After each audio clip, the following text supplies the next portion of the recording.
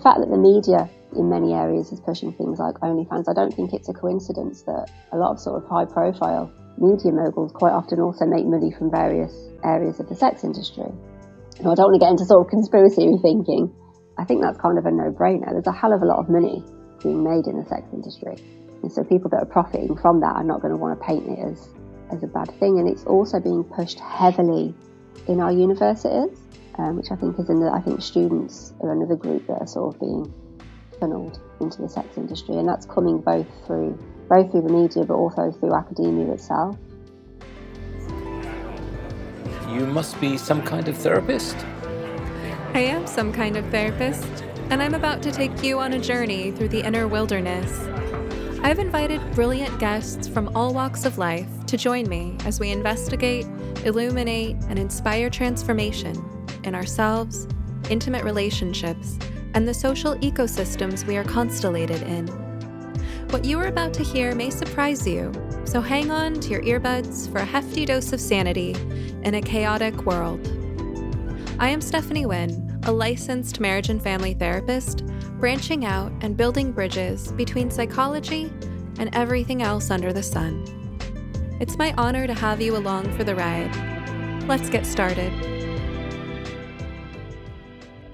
Today I'm honored to have with me Michelle Kelly. She is a British sex trafficking survivor and an activist. She is the best-selling author of Eyes Wide Open, published by HarperCollins. She blogs about her experiences at michellek.substack.com. Today we might find ourselves talking about her experience being trafficked into prostitution and pornography, her process of healing from that trauma, her activism, exposing the harms of the sex industry and fighting against its expansion, the effect of porn culture on women and modern sexuality, and how the so-called sex work is work lobby overlaps with the gender ideology, cult, queer theory, and the concerns that many listeners of the show have about what's happening to vulnerable young people these days. Michelle, it's really an honor to have you here on the show today. Welcome. Thank you for having me. So I guess we'll begin with your story, whatever you're willing to share, of how you found yourself being trafficked and abused. Yeah, so it actually happened twice on two separate occasions, so through two different abusers, which is something I've only recently started being able to talk about publicly. I think I felt for a long time that for this to sort of happen again, there must be something wrong with me. And so it was something that was quite difficult to talk about for a long time. But my first experience, so I was 19, 20. I'd become homeless due to fleeing an abusive relationship. And I won't go into too much detail, but to sort of explain how I ended up in the industry in the first place. I had a friend who offered me work doing what I suppose would now be sort of termed sugaring. I'm going back 20 years now, so we didn't really use that term then. And my understanding of it was that it would literally be sort of paid dating, and that there was nothing kind of sexual involved unless, of course, you genuinely liked someone and chose it. And what sort of happened was I went to meet the quote unquote manager of the sugaring agency and was essentially raped, bundled into a car and taken to my first punter. And this then went on for a few months. It was obviously terrifying. I was terrified the entire time. I had no clue really how to get away. I was sort of sofa surfing on at friends' places during this time, and they knew my location. There was, I'm not sure how much I'm able to say about this legally, but I don't know if you've heard of the grooming gang scandals in the UK. Not much. Okay, so there's been quite a lot of media uproar the past few years from what's become known as grooming gang scandals, which mostly occurred sort of 10, 20 years ago, although I believe they're still ongoing in some areas, where basically groups of men were sort of coercing teenage girls and young women into sex trafficking. I didn't find out until sort of years later when this came to light, and I saw some of the faces of the perpetrators in my local media, that some of the drivers that had been involved in the ring I'd been trafficked in were also involved in these quote-unquote grooming gangs. So it was clearly a sort of much bigger, more widespread operation than I ever realised back then.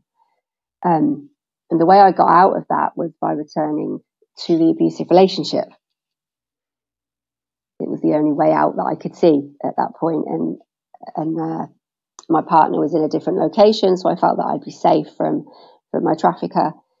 And so I sort of literally went from frying pan to fire. And then some years later, I was still in the abusive relationship, and my partner then trafficked me into webcamming and pornography.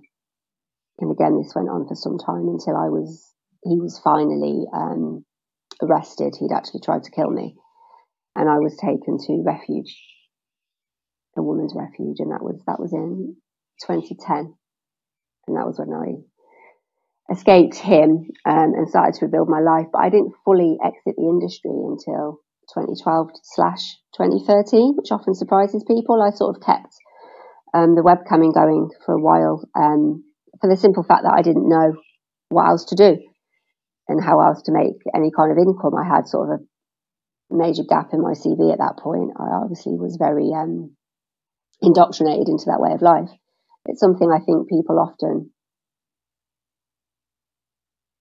people who don't really understand how this kind of thing works, they expect that when someone is sort of rescued as such, that they're instantly able to rebuild their life and escape the industry. And it very rarely works that way. Getting out and staying out can take a number of years, much like abusive relationships. The process of kind of getting out and staying out is often a long one. This was your entire young adulthood. Yeah. I mean, like I said, there was a gap of quite a few years between the first time and the second, in which time I did rebuild my life in some areas. I went to university, I became an adult education teacher, but I was obviously still in a toxic abusive relationship, so that eventually escalated into sex trafficking itself. Did it feel like you were living a double life at that point, because you were educated, you were pursuing a career, and then your home life? Absolutely. I mean, one of the things when I was at university and when I then entered teaching, I was always terrified of anyone finding out that I'd been in prostitution. Although I knew what had happened to me the first time was clearly abuse, and I hadn't been given a choice, because I'd sort of consented to what I thought was a sugaring situation, and because I didn't really understand what trafficking was. I think, like most people, I assumed it was very much gun to your head, smuggled across borders. I didn't frame it that way. I just saw it as I'd been in prostitution, and that was obviously a hugely shameful thing, and I was terrified of anyone finding out. So it was very much leading, as well as the fact that I was trying to hide the fact that I was being abused by my partner. I was very much leading a double life. It sounded like at the time, although you can see it now, at the time you didn't feel like, you didn't see yourself as a victim. You saw yourself as someone who had made poor choices, and that was a reflection on you. Yeah, absolutely. I'm also a survivor of childhood sexual abuse, and something I've come to realise through sort of research and working with other survivors is it's really common. And I think there's a link there between having grown up with that kind of feeling of internalized shame and self-blame that so many survivors of CSA have, that then tends to follow into adulthood. And there's a definite link between CSA and ending up in the industry in one way or another. I don't know exactly what the root causes are for that. I suspect there's lots of different things going on, but I do think that there's perhaps, in my case anyway, I can't speak for other people, I perhaps was unable to see the red flags so much because abusive situations were somewhat normal to me. Yeah, they had sort of misformed your instincts at such an early age. Yeah.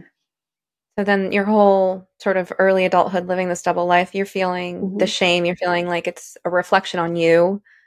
Um, and and you're on the one hand, you're trying to aspire to something greater by pursuing an Yep. education and career, but you weren't able to achieve escape velocity from that abusive relationship, in part because that was the only way out that you saw of the Hmm. trafficking that you were in. So you're in a desperate situation for many years there, and carried the shame about the gaps in your CV as well. So then Absolutely. the very person who'd abused you from the start of your adulthood really Hmm. groomed you back into it. It was a horrendous situation. I mean, I think I forget sometimes because I spend a lot of time with other survivors as well. I forget how horrific it must sound to people who have no experience of this. It's a lot easier for me to talk about than it used to be. And yeah, I suppose this was literally my norm. As much as I was obviously aware that it was very wrong, and like I say, I carried a lot of shame, it was also my norm. I'm curious about sort of the development of your sense of self at that time, and how much do you feel like you relied on disassociation to cope with the abuse, or how much do you feel like maybe you like integrated into your sense of who you were, the identity that you'd sort of been forced into? There was a lot going on there. So, in terms of the disassociation, I mean, that was completely how I coped. And that was obviously something I'd learned from a young age with having been abused. But also, I have Asperger's, or what we now call level 1 autism. Yeah. And so I think for a lot of women with autism, there's quite often a sense of not being at home in your body and at home in your environment anyway, which I think can sometimes almost make it easier to disassociate. And also, I'm not very good at seeing when I'm being manipulated. Um, tend to take people at face value. So you sort of add that to my experiences of being abused as a child as well. And looking back, I almost feel like I was a sitting duck almost. And as much Mm. as I was obviously in a huge amount of turmoil and distress, I was almost able to just instantly partition that, if that makes sense.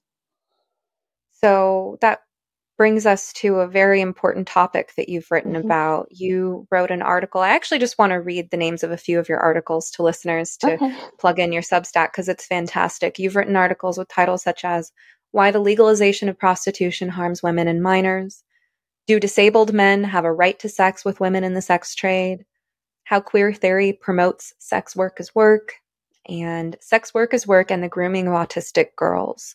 So let's talk about that. Hmm. Um, Tell us about what's happening to these vulnerable young women. It was something I came across quite recently, actually, and I was shocked. So I'm aware that I don't know how much you know. I know you talk about trans ideology a lot on your podcast. I've been listening to a few. It's great, by the way. Thank I'm you. really enjoying it. So I'm aware that there's been a big link between autism and people transitioning, and it's one of the reasons that our children's gender clinic has been shut down, um, because that just wasn't being passed out properly. You would think that, when the link with autism flags up, that people would step back and do some more research on this rather than encouraging autistic teenagers and young adults to transition, and that hasn't happened. So that's been quite a scandal. I was looking into that just out of interest as an autistic person, really. And I started coming across all these links between sex work is work and media that promotes that, and gender ideology, which we kind of already know is there. So trans activists are quite often sex work activists as well. But also a link with autism, and seeing more and more. And I quote a few articles in my article, but there were so many of them, and they all seem to have come along over the last few years. So I think it's a fairly new link, but there's so many sort of influencers now who describe themselves, and they're generally female, not always, but more often female, I think, who are trans-identified and also describe themselves as sex workers and are really kind of into this far left, both gender ideology and pushing for the full decriminalisation of prostitution. I only use the term sex work if I'm quoting. I don't agree that it is work. I mean, I guess it's work in the sense if that's how you're making your money, right? But I don't think that we should be framing it as that. I think it's exploitation. And this just seems to be happening more and more. And what's worrying is not just that people are announcing, oh, I'm trans and I'm autistic and I'm a sex worker. So these were autistic influencers, essentially, describing themselves as both trans and as sex workers. But they were actively promoting this. So I come across articles that were, I think the one that just absolutely blew my mind at the callousness of it was that because some autistic people may struggle with social interaction, that sex work would be a good way for them to make friends. I mean, when you look at the statistics for abuse by sex buyers, whether that be stalking, harassment, all the way through to rape and murder, to suggest that you should be making friends with these people as opposed to completely trying to protect yourself from them is ludicrous, and especially for people who are already vulnerable.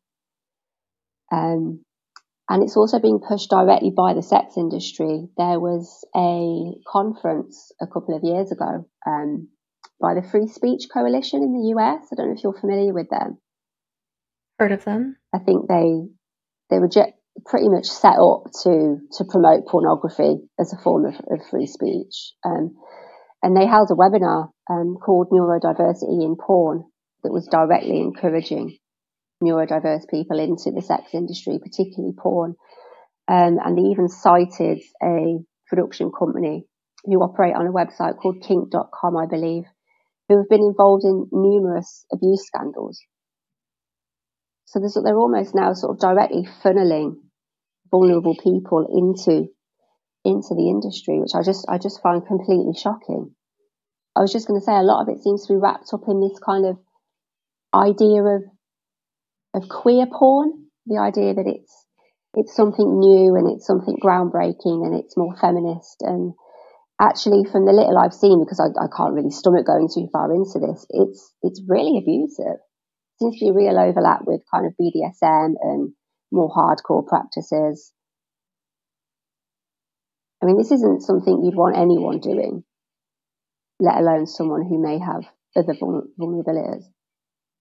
And you've written about this on your blog, how queer theory promotes prostitution and sort of sells it as another form of queerness, right? So within the people who believe in queer theory, to be queer is much better than to be whatever, cishet they call it. And now you too can join under the queer umbrella. You've talked about the symbolism of the red umbrella. By, no matter how straight you are, by buying or selling sex. So you've written about how the most privileged men, the most heartless, lacking in empathy or regard for the human rights of the people they feel entitled to purchase sex from, are now under the queer umbrella, according to this. And this is being promoted as somehow fighting the patriarchy. You said the gaslighting in this is tremendous. It's just utterly bonkers. I can't think of anything more, to use a queer theory term, heteronormative than the sex industry, particularly prostitution. The majority of, sort of 99.99% of sex buyers are male. Around between 85 and 90% of people who are selling sex, whether through coercion or poverty or anything else, are women. It is completely heteronormative. So to try and label this as something that's somehow queer and transgressive and subversive just makes no sense to me. And even where sort of gay men bisexual men and trans-identified people are involved in the sex trade, because I know that there is often a disproportionate number, particularly of trans people, to suggest that that's somehow something that they should be doing, that it's somehow inherently queer, given, again, like I said, the rates of violence and trafficking that happen. How are we not just funneling a marginalised community into an abusive situation? I've worked with actually male survivors. They get very little representation because it's predominantly religious groups and radical feminists that fight the sex trade. And they often won't look at kind of male survivors of the sex trade. They're not really given much of a voice. And then on the other side, obviously, it's seen as something that is inherently queer. Male and trans survivors of the sex trade get really no representation at all. And it seems to me to be a shocking betrayal of the LGBT community that the sex industry is being pushed as something that is inherently queer. And that it's good for them, that it's empowering. Yeah. I'm bisexual. I find the whole thing really quite insulting. I never use the word queer anymore. Since reading queer theory, it's just the term, I just find the term disgusting. It's, for anyone who wants to do a deep dive into queer theory, I'd advise doing it with caution, because some of it is really grim, and this is coming out of academia. It's not some seedy corner of the dark web. It's if you look at the foundational papers, it's pro paedophilia. It's stressing the idea that prostitution, pornography, BDSM, transsexuality are all good things because they're smashing norms, they're breaking down the patriarchy. There's no kind of coherent framework for people who are being abused at all. It's just glossed over. There's something really dark that I've heard of happening here in Portland, Oregon, where I live. And I'm wondering if you know about it. I'm sure it's happening in other places. And I only know it in vague general terms. But what I've heard is happening is that there are young people who are, many of them homeless or running away from home, who believe they're trans. So we know that the gender ideology comes in and separates kids from their families, right? There's this myth of the abusive parent. Yeah. And while abusive parents exist in this world, it's been overblown to the point where all kinds of good, decent, hardworking parents who are trying to provide the best that they can for their kids are being cut off completely because their kids have been groomed into this cult that's telling them to cut off their support structures, which is what groomers and cults do. And so there's this wedge being driven between parents and children. And then there's this come join the glitter rainbow family and we'll celebrate your transness, yada, yada. Right. So all that teenage rebellion gets funneled into this. Adolescents feel empowered, not realizing they're being duped. And then they want these hormones and surgeries. And in some places, the state will pay for that. And insurance companies are being bullied into paying for it. But in cases where youth, in quote unquote, have to raise money or see themselves as having to raise money for these surgeries, I've heard stories of them getting groomed into prostitution through that avenue as sort of, this is how you're going to achieve your trans goals, right? And then they end up on the streets of Portland. Many of them end up on fentanyl, meth, things like that. And so there's a strong connection here. And where do you draw the lines between the idea of the trans identity and the homelessness, prostitution, drug use? It seems like it's all connected. So have you heard about this as well? Yeah, I think it's slightly different here because we don't have a huge amount of teen homelessness, at least not street homelessness, although it obviously happens. But there's a huge care to prostitution pipeline. And certainly a lot of grooming of teenagers in care that go on, and LGBT youth here as well are more at risk of grooming and trafficking, disproportionately at risk. There's a similar thing happening. And what I see sort of coming out of the left and out of academia is this idea that these young people have some kind of agency, that we shouldn't see them as victims, and they quite often will get referred to as underage sex workers rather than as trafficking victims. And I that can do such damage to a the person's whole identity. thing just blows my mind. Absolutely. Mm-hmm. Well, it's been pushed I mean, as an identity, much like the trans thing.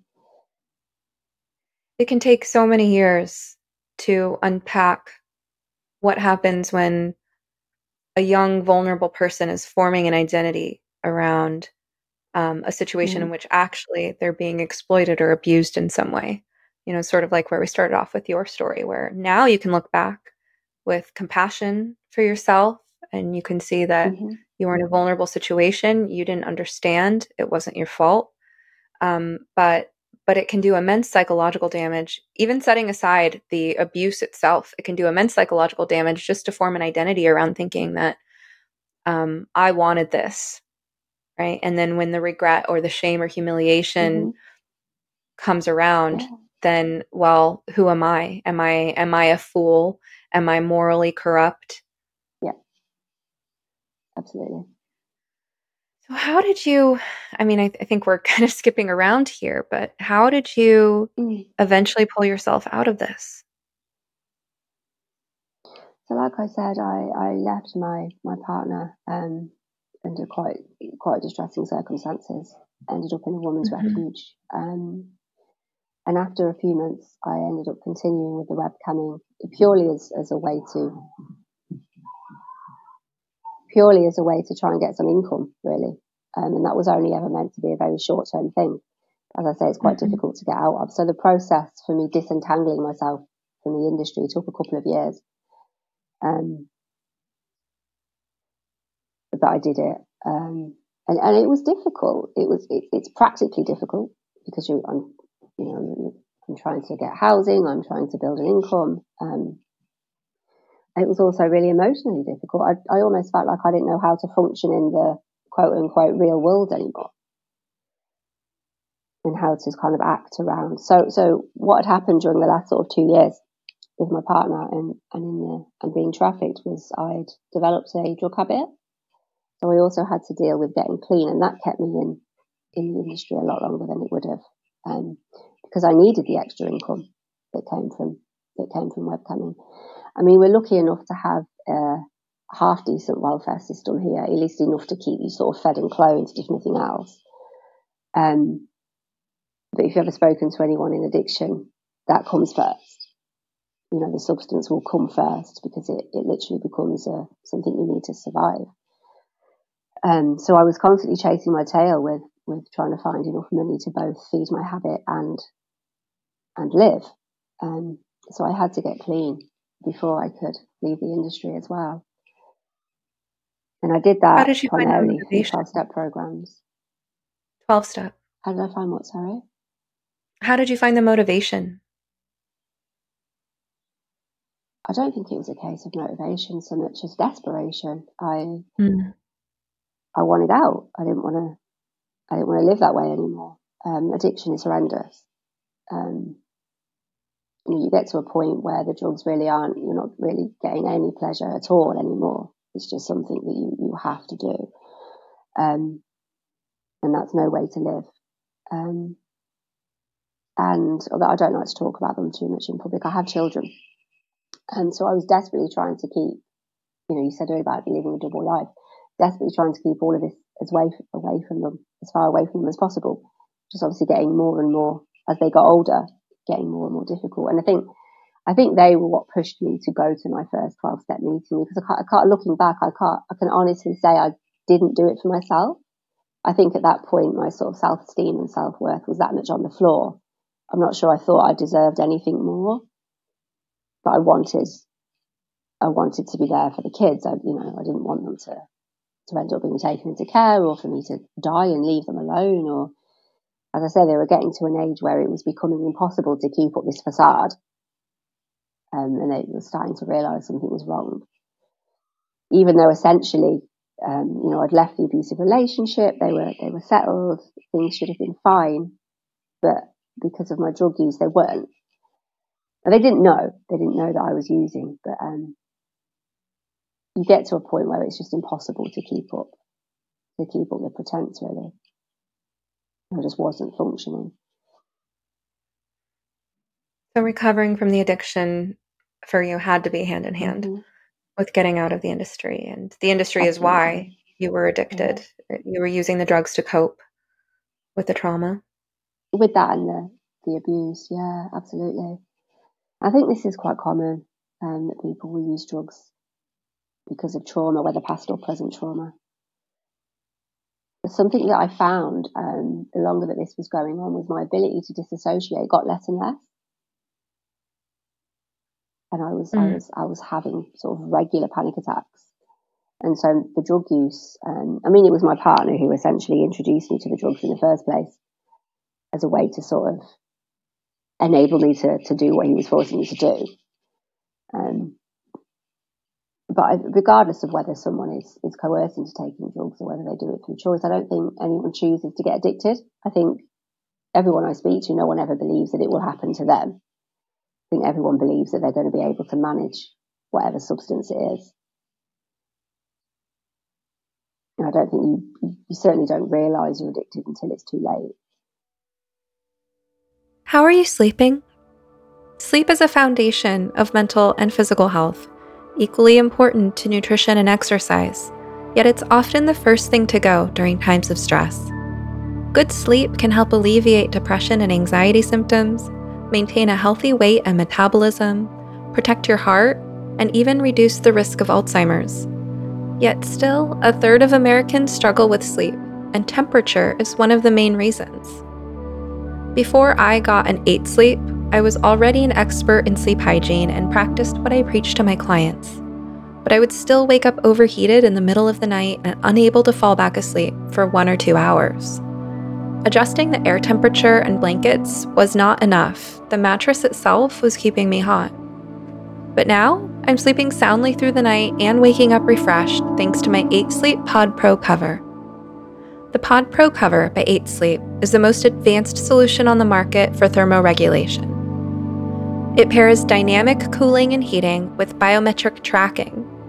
The cover can adjust the temperature on each side of the bed individually for you and your partner based on your sleep stages, biometrics, and bedroom temperature, reacting intelligently to create the optimal sleeping environment. If you'd like to be more patient with your children, more emotionally stable with your partner, a fitter athlete, or more efficient at work, take it from me, a mental health professional. Improving your sleep is one of the best investments you can possibly make in your overall well-being and the lives of everyone you touch. Go to 8sleep.com to check out the pod and use the code SOMETHERAPIST at checkout to start sleeping cool this summer with up to $200 off your purchase. Even if they're already running another sale, this code will get you an additional $50 off. And yes, to my listeners around the world, 8 Sleep currently ships not only within the USA, but also to Canada, the UK, select countries in the EU, and Australia. All right, now back to the show. In the healing process, you found 12 steps helpful. You also, at some point, had a turnaround in your view of the mental health industry. I was listening to another podcast you did, and you said that you had been quite close to the idea of therapy for a while, but clearly you are in a much better space. Something actually that really struck me about what you said in that podcast is you said that this idea that men need access to sex or else they will rape women is it represents a very grim view of men. And then you said something positive about men. You said that even though you have experienced the worst of men, you said something about how most men aren't like that. And I thought, well, okay, she's clearly healed a lot because trauma can impact your worldview, right? It's one of the symptoms of PTSD. I know I've experienced it myself during some of the darkest times in my life where I was impacted by abuse. I remember a time that I couldn't see clearly. And I started to think, is everyone actually like this behind closed doors? Like I was losing my grip on reality and my sense that the world is filled with people who are mostly good most of the time.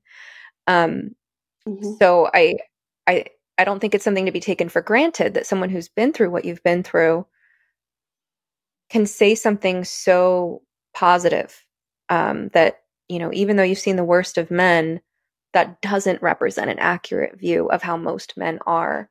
And I was curious how you got to that place, how you found yourself opening to therapy, what was helpful or not helpful about therapy, especially because we have therapists listening right now. And I hope that any therapists who have been endorsing the sex work is work agenda will understand how harmful that is and how untrustworthy it makes them to survivors of sexual exploitation. So for those of us who are interested in healing, whether survivors listening to this, therapists listening to this, how did you eventually open up to therapy, and what was helpful or not helpful in therapy? It took me quite a long time to get into long-term therapy. Initially, while I was in the women's refuge, we were offered free holistic therapy through a charity that the refuge was involved with, and I had something called EFT. I don't know if you've heard of that. Emotional freedom technique. It works on a sort of and it works I think it works on a similar way to EMDR, although I know it's based in sort of meridian theories and things. And that was fantastic for that acute trauma. I found that was absolutely brilliant. I mean, when I entered the refuge, I was unable to leave my room. And by the time I'd had a couple of months of EFT, the panic attacks had stopped. But it was a long time after that before I got into long-term therapy. I did what I've always tended to do, which was patch myself up just enough and then carry on. I only actually got into therapy again a couple of years ago because I'd started to speak out about my experiences. I was invited to talk in the UK Parliament when we were trying to introduce the Nordic model here and to bring in more legislation around sex trafficking. And so I was publicly sharing my story. And although I thought I was okay to do that, I found out from doing it that I wasn't. And so I had a relapse into the PTSD, and that's what convinced me to seek out longer term therapy, because it became apparent to me that although I thought I was healed because I wasn't having acute PTSD symptoms, and I'd completely recalibrated my life, I was in a healthy relationship, actually that trauma was kind of just there waiting to be triggered. And so I found a therapist, and I was with her for about 18 months. She was very trauma informed. That was obviously important. We did a lot of ecotherapy, which I found really healing, through out in nature a lot. And importantly, she didn't have this sort of ideology that a lot of therapists seem to now.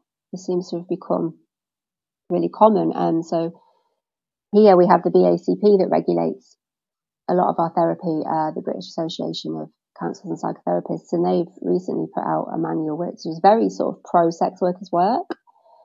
And I just don't think a therapist should ever be going into the therapy room with what is an ideology. I've heard of survivors having really bad experiences with therapists when they've tried to talk about being damaged through the sex industry. That's really concerning, and it feels so parallel with what I've experienced working with detransitioners. Like that, it's so hard for detransitioners to get health care. They're in uncharted territory with their health problems. And then the mental health care, many detransitioners will never see a therapist again because they're so angry at therapists for betraying them, for affirming them and pushing them down this path. And then when they do seek out health care or mental health care, they run into this problem where the ideological agenda of the people they're trying to get help from is a barrier to actually hearing their stories and what they've been through. I just tweeted about this the other day because I feel like every time I talk to a detransitioner about their experiences in pursuing healthcare, whether mental or physical healthcare, for detransition, the responses they get met with by healthcare providers are like, "Are you sure you want to do this? Are you sure no one's coercing you? You can always retransition, right?" And it's like, where were those questions when they originally sought to modify their bodies? So I'm just struck by the parallels And it's one of the reasons that the ideological capture of the counseling profession is something I have to talk about again and again on this show. I feel like every fifth or 10th episode is an episode where I talk to another therapist about what's happening in our field, because it's really disturbing to know that some of the people who've been through some of the most horrific traumas, whether they've been permanently physically altered by medical procedures that were not necessary, or whether they've been through the type of sexual abuse and exploitation that you and your friends who are also survivors have been through, the idea that our doors would not be wide open to the most vulnerable people, that we wouldn't be able to hear them without some filter getting in the way, without pushing our own agenda, trying to defend our own pre-existing beliefs, is horrifying and disgraceful. And I've seen this in therapists. I've seen therapists who are very in favor of the sex work is work line, and either they have no idea what they're talking about, or in one case that I know of, he was a consumer. Yeah.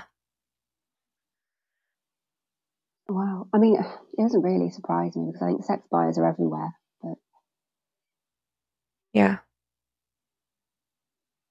Yeah, he this was somebody who confided in me. He was a colleague that wanted me to feel sorry for him that his wife left him over his cheating on her with prostitutes. Yeah, he had a poor me story.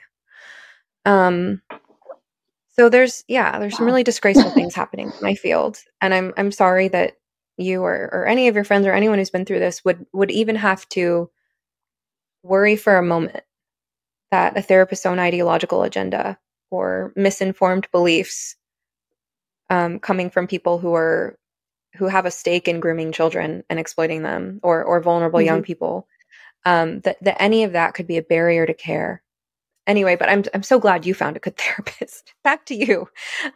You mentioned emotional freedom technique, EMDR, ecotherapy. It's actually really great to hear that ecotherapy worked for you, because I've gone through phases in my career where I did walk and talk therapy, and found it more beneficial for some people than others. Sometimes it's too uncontained. There's not enough privacy. Of course, I have people sign waivers about understanding the limits to privacy when you're in a public park, but to know that was healing for you is wonderful.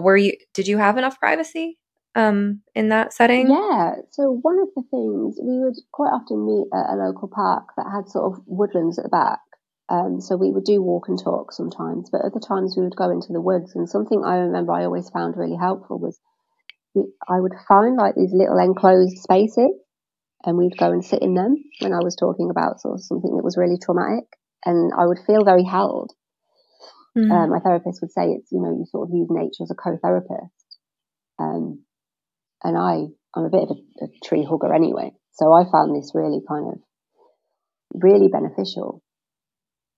And she would do a lot of things around sort of what I was sensing in my body, and how that tracked with how I was feeling about my experiences and things like that. And I remember in one session, we actually ended up, it was a really windy day, and I actually ended up kind of running down a hill in the park with my arms outstretched as a way of sort of feeling that things were processing. I'm not sure how we got to that point. I don't think it was something she'd planned.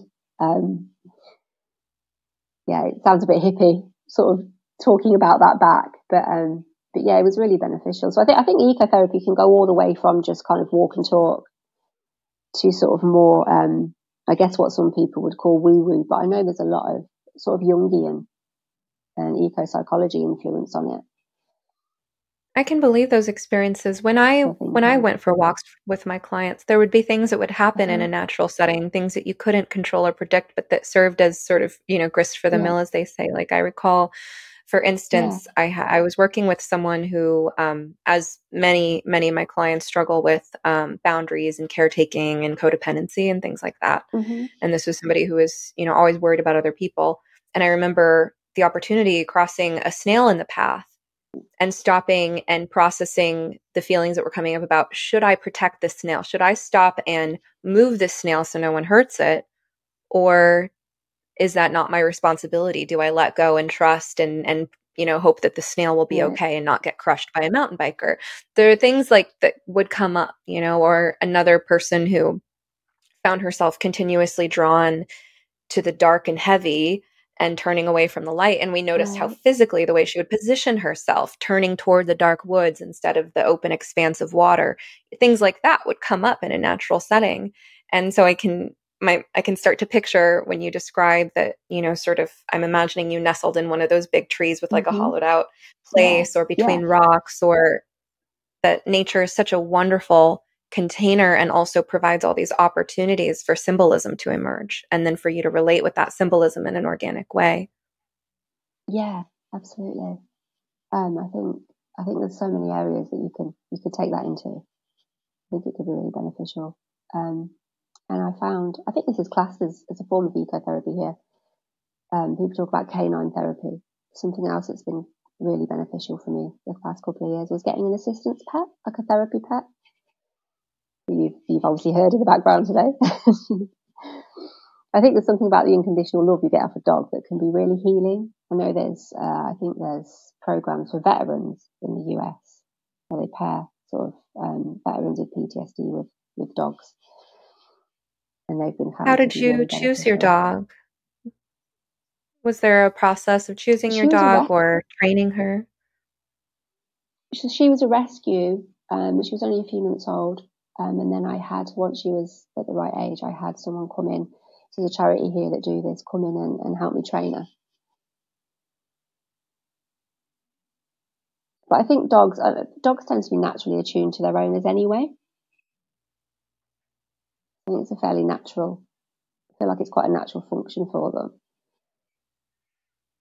It's just very basic stuff. Like if I'm a bit upset or distressed about anything, she'll know. She'll come and sit in my lap. She'll bring my favourite blanket over to me. Things like that. We're talking about these things that are really grounding, connection to the natural world, the plants and animals. Absolutely. I'd imagine that these types of supports would help with re-embodiment after all of that dissociation. Yeah, absolutely. I think being able to ground yourself back in the world and back into your own body is crucial after trauma.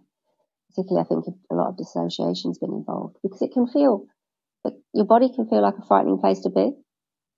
That's kind of the world. I think anything that allows you to do that in quite a gentle, soothing way is really healing. I found yoga really useful as well. I'm not able to do as much of it now because I have a connective tissue disorder. So my mobility is sadly quite limited the last couple of years. But I still do what I can. And I found yoga really useful. As an autistic person, I struggle with proprioception anyway. It's also been really useful for just learning how my body moves in space. How did you get diagnosed with autism? Is it your body keeps the score? Sorry, I think there's a bit of a lag. Yeah. I keep interrupting you. Go on. Yeah, no problem. The Body Keeps the Score by Bessel van der Kolk. But I was also asking how and when you got diagnosed with autism and what that was like for you, the perspective shift that comes with the diagnosis. It was really healing. So I was late diagnosed. I was only diagnosed a few years ago. And it sort of enabled me to look back at things and reframe them a little bit. I remember growing up, I always just thought that I was an odd kid. I was bullied quite a lot in primary school for those differences. And I would just put labels on myself. You know, I was weird, or I was clumsy, or I was nerdy. And now I can obviously understand why they were traits for me and why I always felt so at odds with the world and with people around me. There's a lot of autism in my family. I have two cousins who are quite severely autistic, and since I've been diagnosed, I've had other family members go on to be diagnosed. So I think perhaps it probably wasn't noticed when I was younger. I mean, the fact that it was the 1980s and we had a lot less knowledge of autism, but also because certain traits that other people might have picked up on were probably quite normal in my family. Nobody noticed that And there I was think that's something probably different quite about you. common. Yeah. The only thing I think I was ever taken to a health professional for was I'm quite dyspraxic, so I walked very late. And that wasn't picked up on. Apparently my doctor just said to my mum, "Oh, it's fine. She's just lazy. She'll catch up." So that was never investigated. So there were signs of developmental delays, social awkwardness, and looking back, you see how you were naive, and that's one of those traits about autistic people that can be so endearing. And I find the sort of the lack of pretense of autistic people, I find it refreshing. And so that there's that innocence that comes with the naivety, but wherever there's innocence, we need to protect it. And this is why you're speaking out among the many issues you speak out about, how these autistic kids are getting groomed, how it happened to you, and that your own history of trauma, sexual abuse, and naivete played a role. And now you're going around debunking these really harmful myths. Like, I mean, I'm still thinking about what you said earlier because it's just so shocking. The idea that prostitution is a way to make friends. I was thinking about that so much when you said it, that, you know, if you have an autistic person in your life that you care about, whether it's your child or you're a therapist and this is your patient, whatever it might be, helping that person learn how to make friends is an important way to help, right? But one of the main things you need to start with is understanding that people can be malicious, that people can be manipulative, that people can have ulterior motives for you. That you are, as an autistic person, that you are especially vulnerable to that, and that you need to learn some tools because your brain doesn't necessarily process social information in the same way that another person's brain might. You have to learn some additional tools. And autistic people, in my experience, can be really good at that, especially people more like you, what we used to call Asperger's, which I still think is valuable. I wish that we'd never lost that sort of separate category. But people with Asperger's are also gifted. So they have this kind of ability where you can just kind of go a different route in the brain. It's almost like this road is closed, but you can take this other route and can learn to read social cues, almost like learning how to take apart a car. I mean, I remember, you know, some people with Asperger's that I've met having brilliant observations about other people's social cues because they had deliberately learned how to read body language as like an art form.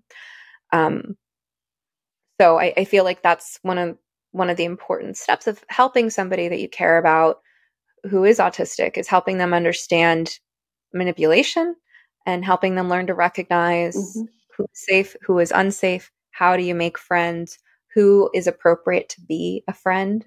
And these, you know, if you're an adolescent, adults aren't friends unless they're your parents' family friends or, you know, a beloved teacher maybe who's well vetted. But I mean, yeah, it's just like the opposite. It's the very, very opposite of what autistic people need.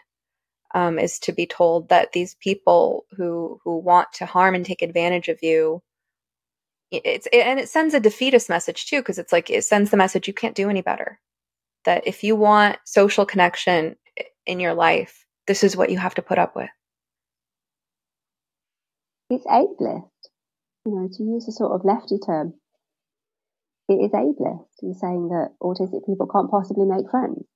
They have to enter into this horrendous abusive transaction in order to get any social interaction.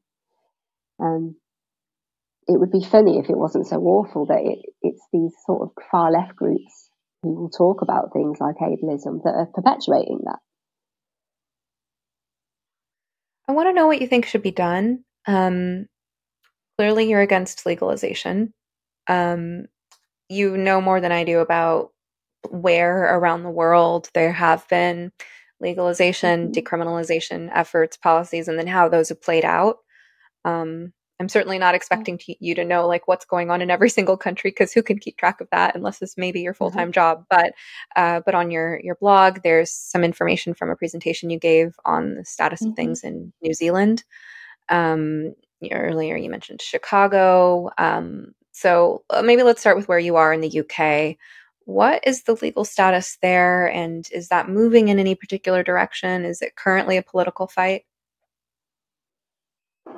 It's been dropped here. there was a push a few years ago, which I was involved in, to get the Nordic model brought in, which for people who aren't familiar with, involves completely decriminalising those who sell sex and recognising that they're being exploited as opposed to committing a crime, but criminalising buying and, of course, sort of third-party facilitation, so pimping or owning a brothel, running an agency. But then with the pandemic and just shifts in kind of political emphasis, it just seems to have been kicked to the curb, and I don't think there's any political will here at the moment to change our laws on prostitution. And our laws are a bit of a mess. So it's technically legal to sell sex and buy sex here.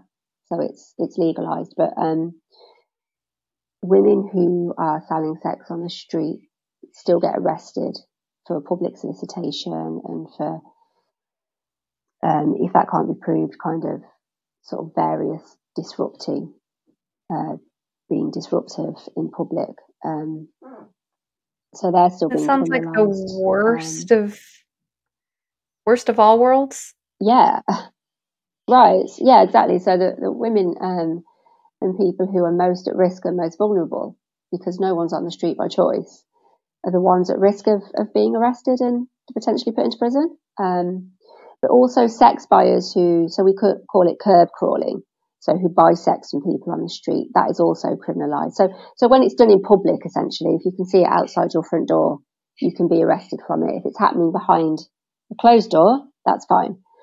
But third-party facilitation is still illegal. So escort agencies are illegal, brothels are illegal on paper.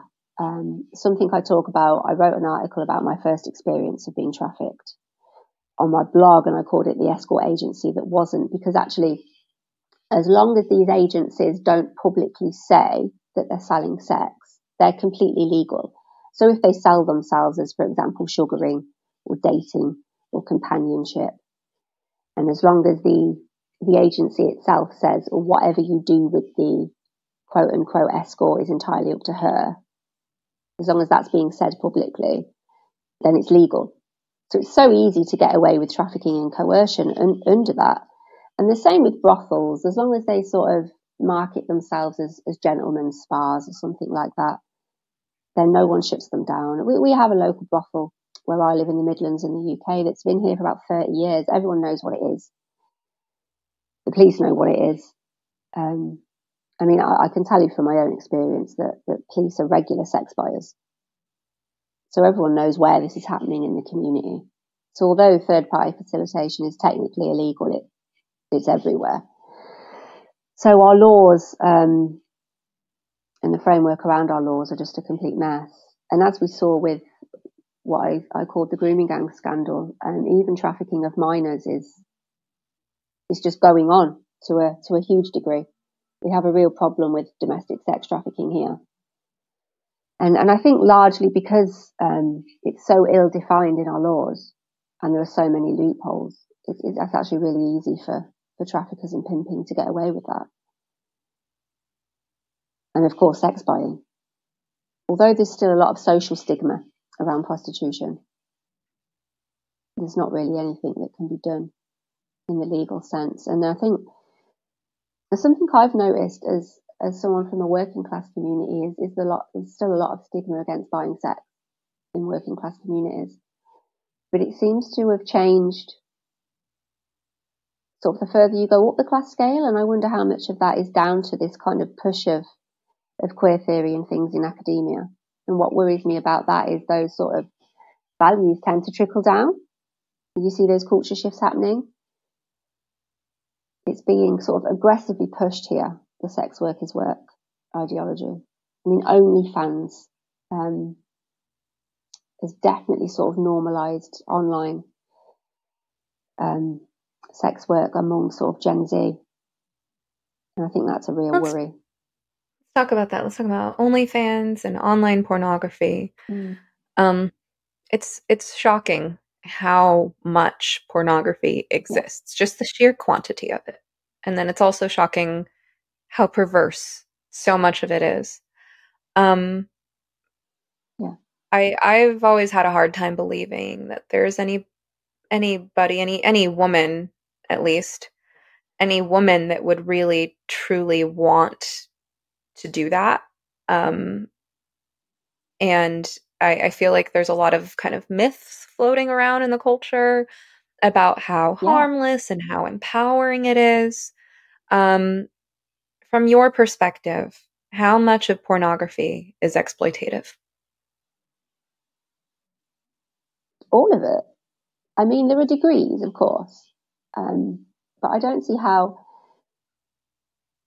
if you're profiting, and so I'm talking about sort of producers and directors, if you're profiting from selling someone else's sexual consent, which is what you're doing, then that is always exploitative. There's no way it can't be exploitative. In terms of how much actual trafficking and coercion goes on, I would say it's the majority. Just from speaking to other survivors, from researching it. I mean, if you look at the US, where I think porn is much more mainstream, so you have sort of porn actresses who can almost become celebrities, like mainstream celebrities. We don't really have that here. Even a lot of them are now speaking out about how they were originally coerced into the industry. Jenna Jameson's a big one, right? She was known as the queen of porn, and even she's come out and said, I was trafficked into this industry when I was I think she was 16. So if this is even happening, and the pornography I was involved in was mainstream, it's not some dark, seedy corner of the internet. So if this is even happening on, in mainstream porn production companies and mainstream porn sets and mainstream porn sites, then how much worse is it in those darker areas that you don't see? What do you think is happening with OnlyFans? I think OnlyFans is doing such a good job of whitewashing the industry, because it is just webcamming, essentially. It's exactly the same as the webcamming I was trafficked into. You're on camera and there's some degree of sexual interaction. And I know that just as with, sort of the webcamming that existed before OnlyFans, you're only really making money if you're doing the more hardcore things. The idea that you can, I think, go on these sites and make millions selling pictures of your feet is ridiculous. And yet, if you look at, there's constantly articles in our media about this young woman who's made a fortune on OnlyFans. Women talking about how it helped get them through university, or it's being sold in the same way that, if you look at what happened to me, where the escort agency, which was a trafficking ring, was sold to me as sugaring or dating, right, by the trafficker. This is being done by the media to society, to these young women, because they're not writing articles saying, I mean, there are some, we have, feminist journalists and more conservative outlets who are platforming women who've survived trafficking and coercion, including within OnlyFans. But predominantly, the kind of outlets that young people are going to be looking at are pushing the idea that this is fine, it's safe, it's a good way to make money. So they're being lied to the same way that I was directly lied to by the trafficker. I think society has to ask itself, society is becoming a pimp. The media is taking on the role almost of a pimp, who's just selling this idea of sex workers' work to young people. You're not sitting them down and saying, these are the statistics of the things that could happen to you if you go down this route. That's almost being deliberately hidden from them. So it seems like there's this parallel that you're witnessing a couple decades later that looks so much like what you went through, where it was the fact that you were young, naive, didn't have good boundaries because of your own, history of assault, and that you were financially desperate. They knew how to take advantage of that and say, hey, we have something that's going to be a win-win, right? You can elevate your circumstances, get yourself to a better place. All you have to do is this, that, and the other. Is going to be easy and it's going to make you lots of money. That's sort of the come here, little girl, the beginning. And then from there, you're quickly pulled into this world where if you really want to make any money, you have to put up with the worst abuses. And then by the end, you don't have any money or control over your circumstances. You're just basically a slave at that point.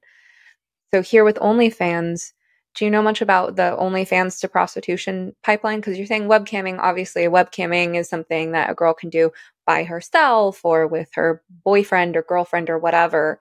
How many of these girls, I mean, so the parallel there with OnlyFans, just to clarify that thought, is that it's sort of here, you can make a lot of money. It's really empowering. It's flexible schedule, work from home, get yourself through college.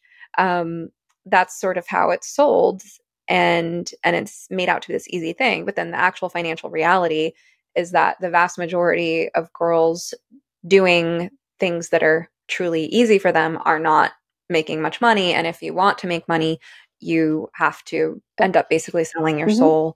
So how many of these girls are kind of in this pipeline and the OnlyFans to, more hardcore pornography or prostitution pipeline?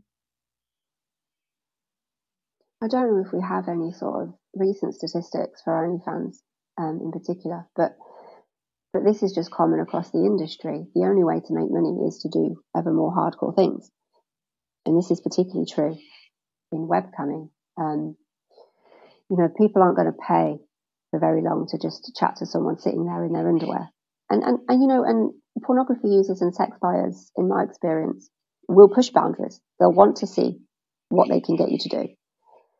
And there are just so many ways in which something like OnlyFans becomes a gateway. So you're not going to make the money that you were promised unless you do the harder and harder things. It also gradually lowers your boundaries. So you might start off thinking, I'm only going to do this. But then you're gradually desensitized. You break a little boundary, you break another one, you break another one. And then before you know it, you're agreeing to meet someone who's bought your pictures for paid sex, right? But also people will directly target sites like OnlyFans. There will be pimps on there trying to entice women into working for them. There's going to be consumers on there trying to persuade the women to film themselves, send it to them, meet them. And there will be porn producers on there. Sites like that really do work as a funnel into harder areas of the industry. And this has always been the case. There are modelling sites for sort of would-be glamour models that function in much the same way, where photographers will actually turn out to be pimps. This has been going on for decades. I think the difference with OnlyFans is it's kind of right there in everyone's face. It's almost become a trend. And that's frightening. And you mentioned New Zealand, and I think there's been a bit of an uproar there recently because sites like OnlyFans are just happily advertising now on kind of, the big billboards that you get at the side of the roads. And so it's really being pushed. Wow. And New Zealand have full decriminalisation. Like you say, I spoke about this recently for Women's Declaration International, and that basically makes everything legal. You have legal brothels, buying sex is legal, facilitating sex is legal, so you're essentially legalising pimping. And that's been horrendous for women in the sex trade over there. Let's debunk some of the myths associated with legalization. So I have several questions. I want to name what's on my list of things I still want to ask you about. So one is I want to ask you about your writing practice and how that's served you. I want to ask about how parents can protect their children, because I'm imagining, a lot of my listeners are parents who are worried about their adolescent and young adults who are, kind of groomed into the gender identity cult. And I'm imagining many of them are freaking out thinking, what is my daughter going to get up to now? So I do want to ask what advice you would have for families to, protect their children.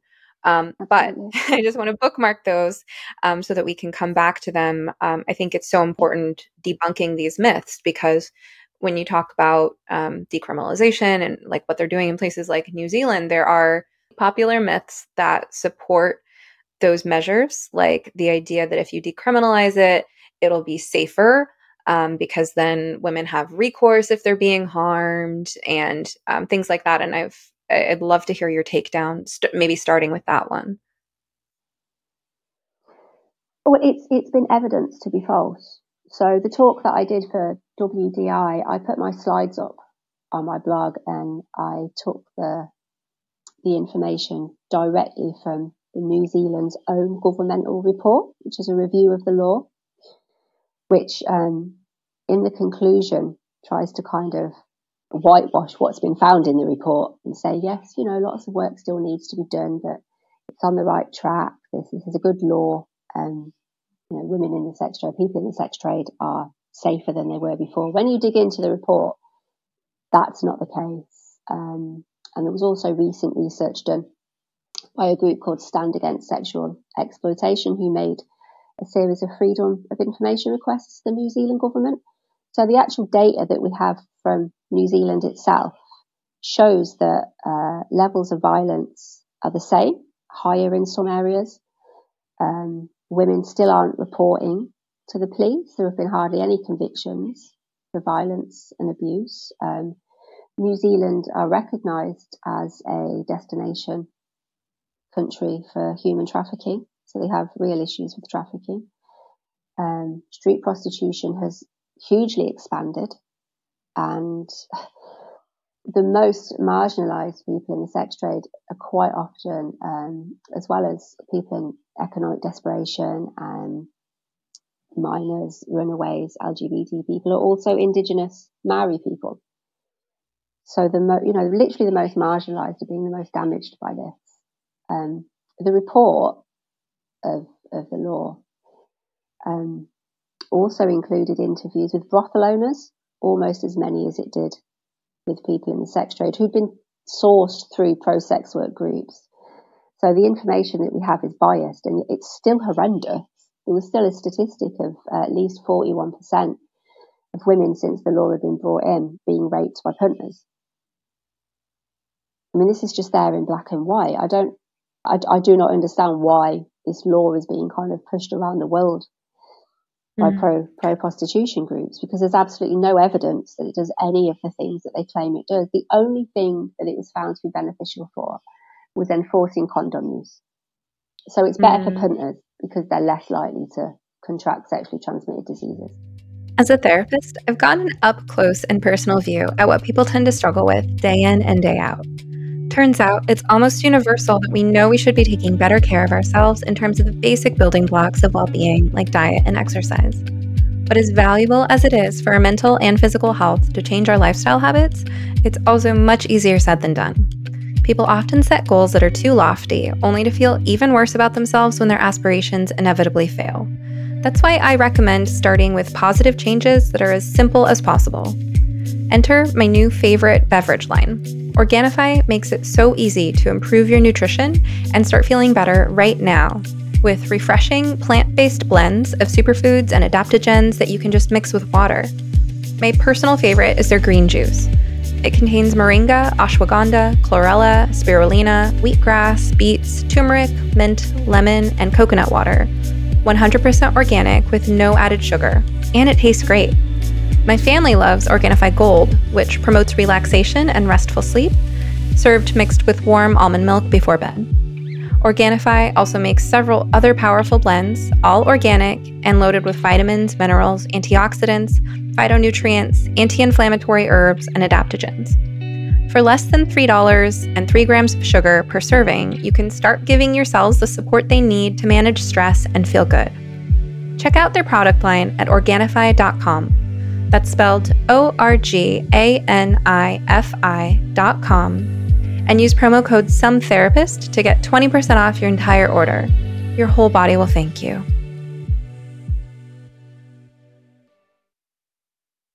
I think you wrote about that on that blog article, that that this is being pushed by things like, if I recall correctly, like the World Health Organization and stuff, because they're thinking, stop the spread of HIV or whatever, and they're not thinking about the victims. Isn't there also a supply and demand issue? I feel like I've read about this when I've looked into sort of debunking these popular myths, because people say, well, there will always be a demand, so let's just regulate the supply to protect the suppliers.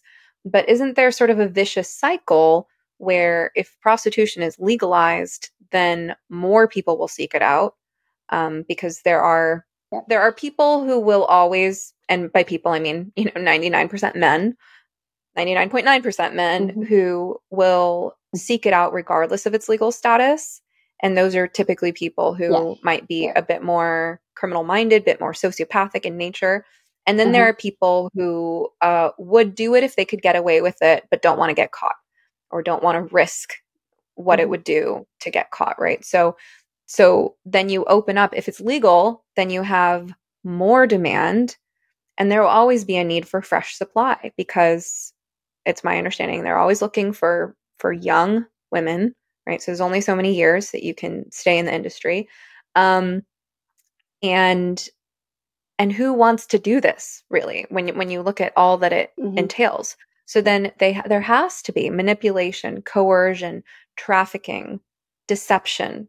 These things are embedded in the process, because if women understood what they were really getting into, the vast majority of women would never choose this for themselves. That's my understanding of the sort of the supply and demand issue around legalization. But is there anything that you would want to add to that, or any other sort of dimensions we should look up at this from? Well, you're absolutely right. And if you look at countries like Germany and the Netherlands that are sort of very prominently legalized, they have huge problems with both trafficking and sex tourism. And it's exactly as you said, there aren't enough people who willingly want to do it. New Zealand is slightly different purely because it's more geographically isolated. So they naturally don't have the issues with sex tourism. And I think that's why that one is held up rather than Germany or Holland. But actually their laws are not really very much different. Decriminalisation is really just a form of legalisation. So yeah, you're absolutely right about the supply and demand issue. And I think what you said about who wants to do it, I think is another reason it's being pushed on sort of different groups now. It needs to be whitewashed in order to entice people in. I mean, if you look at the fact that the media in many areas is pushing things like OnlyFans, I don't think it's a coincidence that a lot of sort of high profile media moguls quite often also make money from various areas of the sex industry. I don't want to get into sort of conspiracy thinking, but I think that's kind of a no-brainer. There's a hell of a lot of money being made in the sex industry. And so people that are profiting from that are not going to want to paint it as a bad thing. And it's also being pushed heavily in our universities, which I think is I think students are another group that are sort of being funneled into the sex industry. And that's coming both through the media, but also through academia itself. Let's take another popular myth. That prostitution is rape prevention. That there's a certain subset of men that would rape if they couldn't get access to sex, and so you should supply it, and therefore it's protecting women from rape. Yeah, I mean, this one makes me really angry. When you consider how many women are raped in prostitution. I mean, you could make the argument that all prostitution is a form of rape because cash can't equal consent, but some people in prostitution themselves would disagree with that. So that's kind of a controversial area. But even without going down that road, there's no denying that rates of rape in the sex trade are horrendously high. So it isn't cutting rape. In New Zealand, actually, their rates of rape have soared since decriminalisation. And it's very hard to prove causation with these things anyway. So I don't think you can, to throw out a sort of blanket statement that legalising prostitution will prevent rape. We don't have any evidence to suggest that's true. And even if you could find a statistic that says that, what you're doing is you're ignoring all the women in the sex trade. You're saying it's okay for them to be raped. These women don't matter. What you're doing is you're taking, Classist. you're taking the most marginalised women, because they tend to be those that end up in the sex trade, and using them as almost as cannon fodder. It's okay for us to be raped as long as these women here aren't being raped. It's a horrendous argument. As you pointed out in that other argument, it paints men as these savages. Yeah. And it also, I think, tells a very naive tale about rape, that rape is nothing more than the savage manifestation of an unsatisfied desire. And if you just make sure that desire gets satisfied, well, then they'll be content. Whereas I think and tell me what you think of this, that in reality, it would seem more like men who buy sex develop more like an addiction, where it's not that, oh, I had sex with a prostitute, now I'm good, and everything's all rainbows and butterflies, and I want to be kind to the people in my life. Instead, it's more like it sparks more of an appetite because this sex is not actually truly satisfying, because I'm sure on some level a man also has to compartmentalize or dissociate. If he has any moral instincts whatsoever, in order to engage in that, it's not satisfying. It's not loving and intimate and connected to the rest of his life and to his integrity and his morals. So it's like junk food or alcohol. And so then it creates like more of a hunger, and then people go kind of further into their kinks and fetishes and violence. And that's just how it would seem to me. Not that this hunger is satisfied, but rather that the cycle of addiction is enabled, and therefore men want to, as you were saying, they like to push boundaries. Then they want to just keep pushing more and more boundaries. And maybe they're pushing those boundaries with another prostitute, but maybe they're pushing those boundaries with the wife that they're cheating on, or with other women. I mean, there are some studies that show that sex buyers are also more likely to be abusive and to rape. So there's definitely, I wouldn't say all sex buyers, but definitely a lot are of that mindset anyway. And yeah, and in terms of the sexual addiction, you've got a real issue with desensitization there, as you say. You know, the idea that if you have kind of fetishes or sexual compulsions, that buying sex is going to somehow alleviate that. Of course it's not. We know with any other addiction it doesn't work that way. It's just going to escalate. So why would it be any different there? I think anyone who's buying sex regularly, there has to be something, as you say, they're either compartmentalizing or addicted, or there's something missing in terms of a basic level of empathy. Because these men aren't stupid. They know that they're paying for a fantasy. They're paying for you to say yes because otherwise you would say no. And to be able to do that to someone, to have sex with someone who you know doesn't want to have sex with you and expect them to pretend that they do, there's something just inherently morally corrupt about that. Absolutely. I mean, I think some men, perhaps they buy sex a few times and genuinely don't realise because they've been told by the media that it's fine, we've got a bit of a macho culture. But I think if you're doing it regularly, I mean, if you look at punter forums and see the way that regular sex buyers speak to each other about the women that they abuse, they know what they're doing. They know that a lot of these women are trafficked, are pimped, are abused, are desperate. They know. The most comprehensive study ever done here found that 50% of women in the sex trade, and this was sort of across the country in various different areas of the sex industry, 50% were pimped. And the remaining 50% was largely done out of economic desperation. And punters know this. They know that the women are either pimped or economically desperate or both. And they clearly don't care. There's a cycle between our identity, values, ethics, behavior, beliefs, and some people have this kind of two-dimensional view of human nature, that either you're a virtuous person and therefore you behave virtuously, or you're a not virtuous person and you believe you behave in a morally corrupt way. But it's a lot more complicated than that. The way you behave also shapes your sense of virtue. And I was just reading about this. One of my favorite authors, Leonard Sachs, I just finished his fourth of 4 books, The Collapse of Parenting, and I'm excited I get to interview him soon. And he was writing about how in parenting it's important that you set the expectation that your children behave virtuously, because that will ultimately shape their character into being virtuous at heart.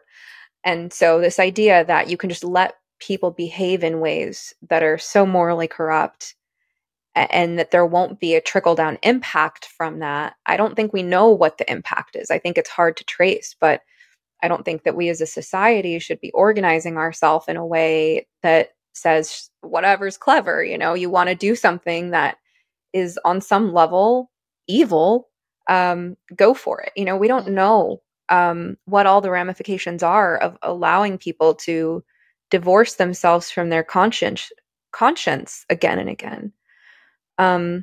Let's bust one more myth. And you wrote an article about this on your Substack. Again, I'll pitch that. It'll be in the show notes. It's michelek.substack.com.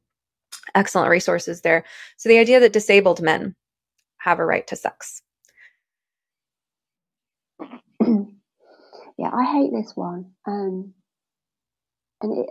I've had disabled men themselves say this to me, like, even if you're pro prostitution, right? The idea that you're saying that disabled men can only be intimate with someone if they pay for it. What are you trying to say about disabled men?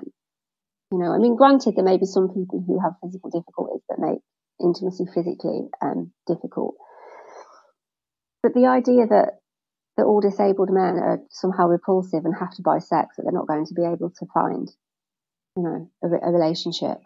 I just think it's just such a horrible thing to say. But from the point of view of someone who's been exploited in the sex trade, this is just a way of whitewashing the sex buyer. If we can paint the sex buyer as a sympathetic person, you can ignore all that stuff I just said about how you have to be morally corrupt to do it. If we can have sympathy for the man who's paying for sex, then that makes paying for sex okay. It makes it a service. It almost makes it altruistic. And it's just such a kind of, it's gaslighting, I think. I've seen articles written on this subject from the sort of pro-prostitution angle, and it's, why would you want to deprive these poor disabled men of this wonderful service? And I just can't believe that they're even allowed to get away with that. I mean, whose sources? So if a man is really genuinely so disabled that he cannot, that he needs help to access a physical relationship, right, then someone else, his carer, essentially, is going to have to source that for him. I mean, that's illegal in this country to facilitate prostitution anyway. So I'm not sure how that would happen. And we actually had a court case about this, and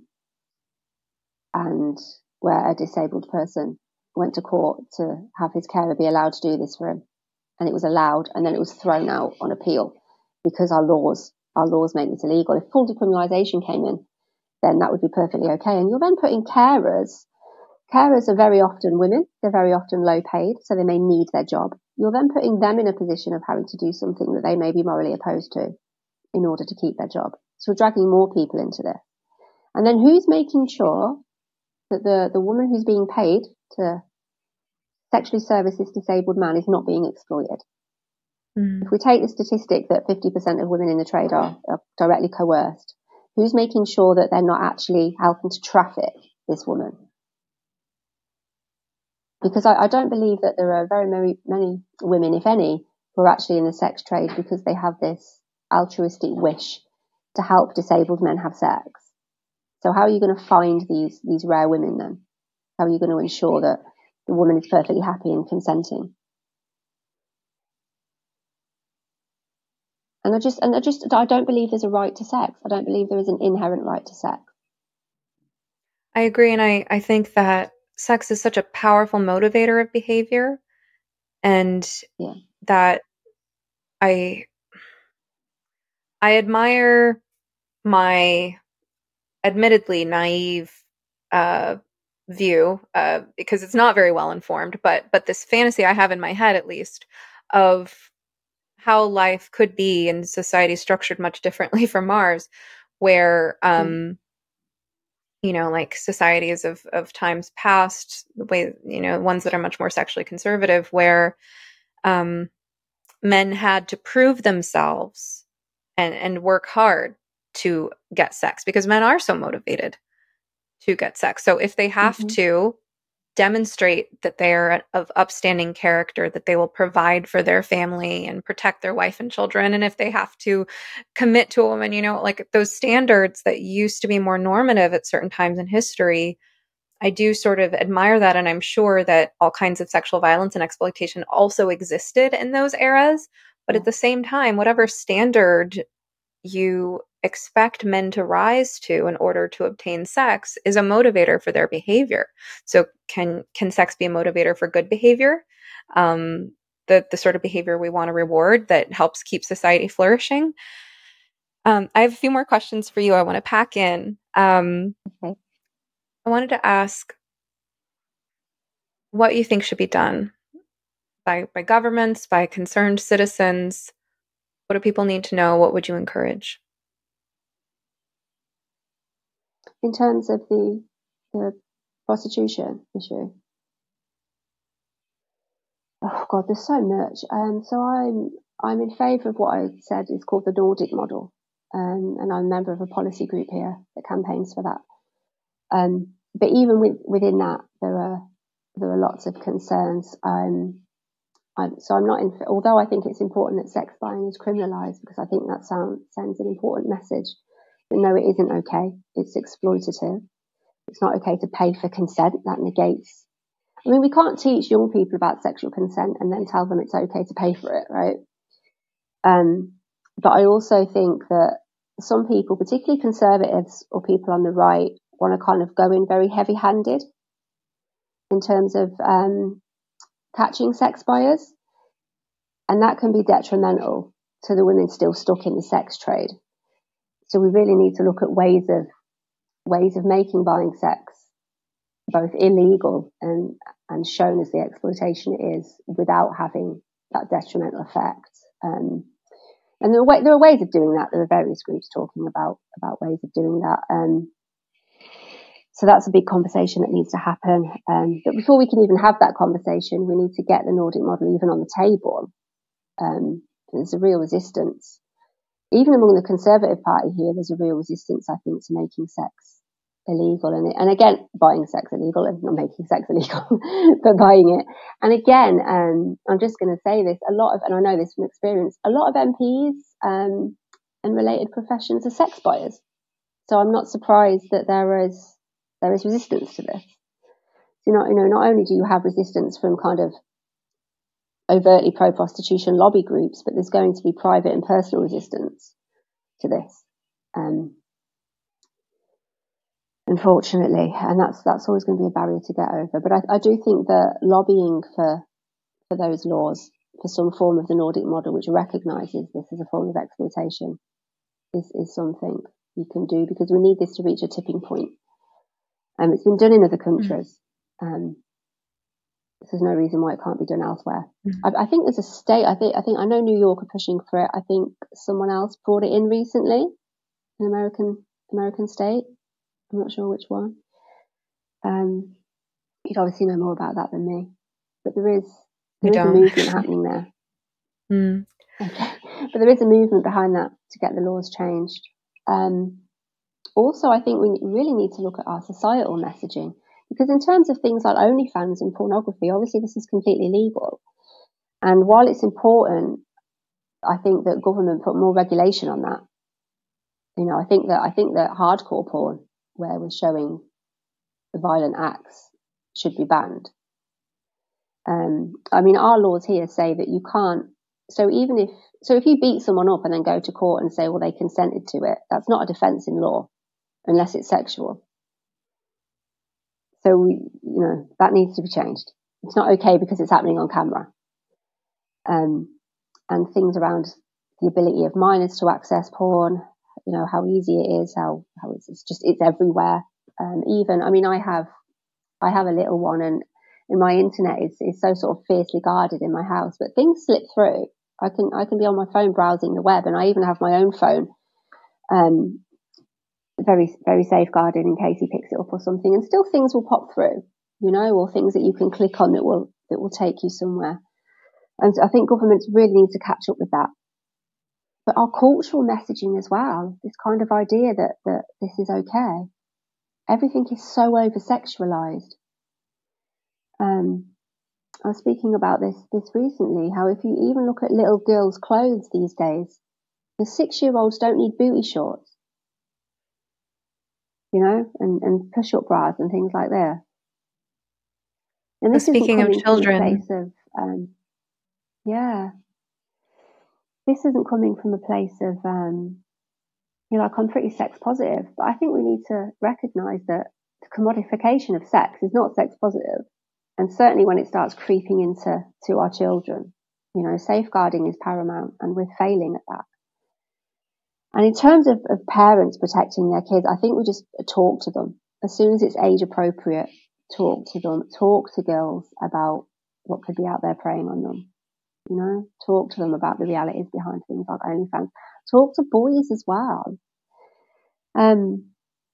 We're seeing a rise in peer-on-peer sexual assaults in schools here because of the way teenage boys are accessing hardcore pornography before their brains are even developed. Parents need to be getting in there first. They need to be talking. If you look at how the teenage brain develops, it's still being hardwired.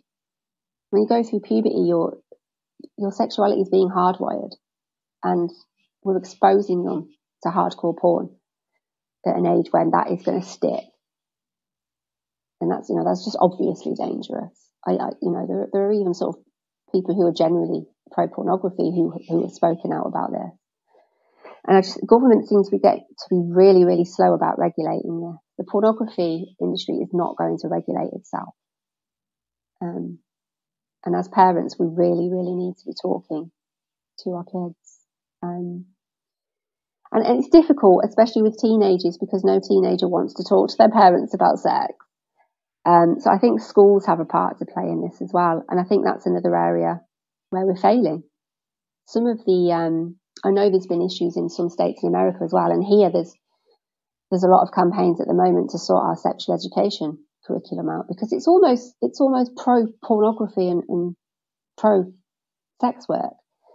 I have friends whose kids are like 12, 13, and they're teaching them about BDSM, and not just in a very basic way, like you might see this stuff somewhere and have a question about it. Not as a way of preempting the fact that they might come across it as this is a normal form of sexual expression, and everyone has kinks, and we shouldn't shame them for it. You stop teaching 12-year-old girls that it's perfectly fine if a man wants to beat them up in bed. This is horrendous.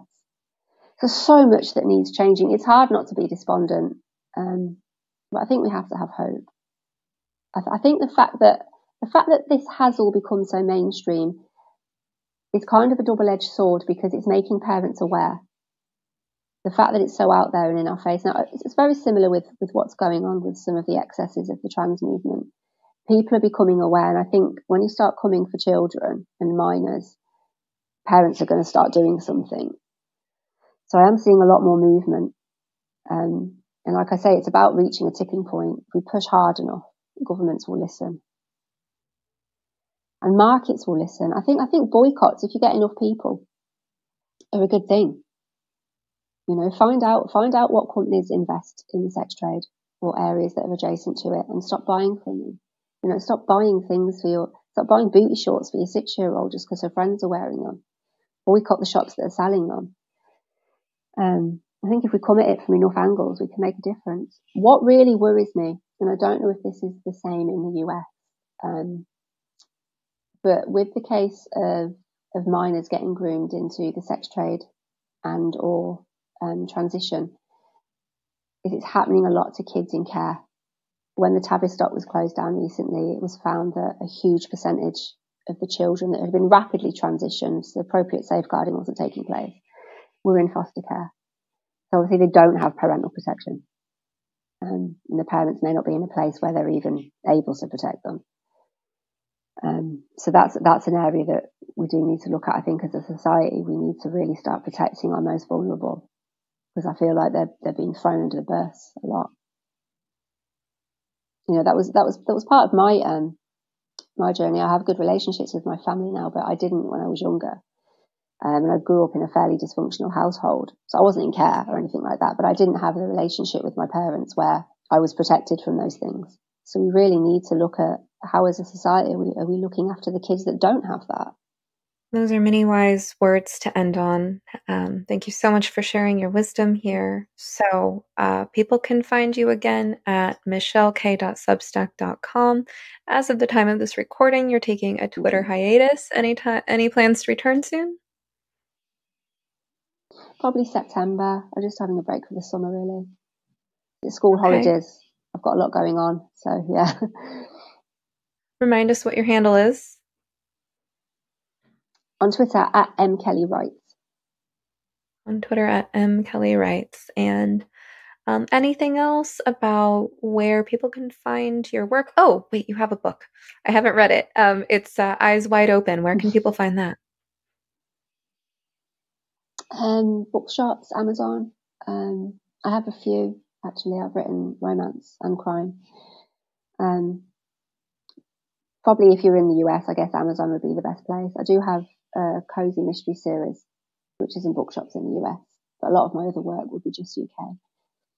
Okay, great. So we will actually add that to my bookshop. So if you go to sometherapist.com/bookshop, I have Amazon affiliate links Thank you. to guests. Anyone who's been on the show is right at the top. And then also some other recommended reading. And we'll put that in the show notes as well, so they can find your books. Yeah, anything else before we close? Just thank you for having me on. And just quickly, in terms of my books, the reason I put Eyes Wide Open in my bio, specifically for these types of conversations, is because I wrote it, although it's heavily fictionalized, I did write it about some of my experiences in the sex trade. So for anyone who just want to check my work out and who's interested in those topics, that's probably the best one to go to. Okay, we'll be sure to include the link. Thank you so much for your time and for sharing your story. And I admire your ability to have gotten yourself to where you are. I mean, it must be a testament to your strength of character and sort of the power of your intellect to pull you through. And one thing we didn't talk about, but that was on my mind, was the role that writing has had in your own kind of healing and empowerment process. So I'm really glad that you're doing that and that you're speaking out so that your experiences were not in vain, but they can be used to help others. I think that's an important part of healing sometimes, is being able to use your experiences for good. Agreed. All right. Thank you, Michelle.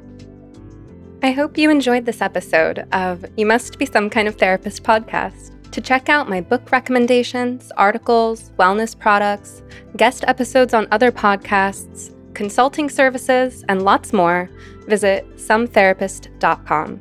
Or follow me on Twitter or Instagram at sometherapist. If you'd like to go deeper, join my community at somekindoftherapist.locals.com.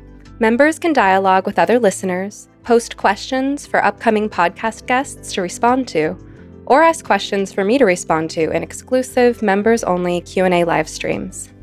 To learn more about the gender crisis, watch our film, No Way Back, The Reality of Gender-Affirming Care, at nowaybackfilm.com.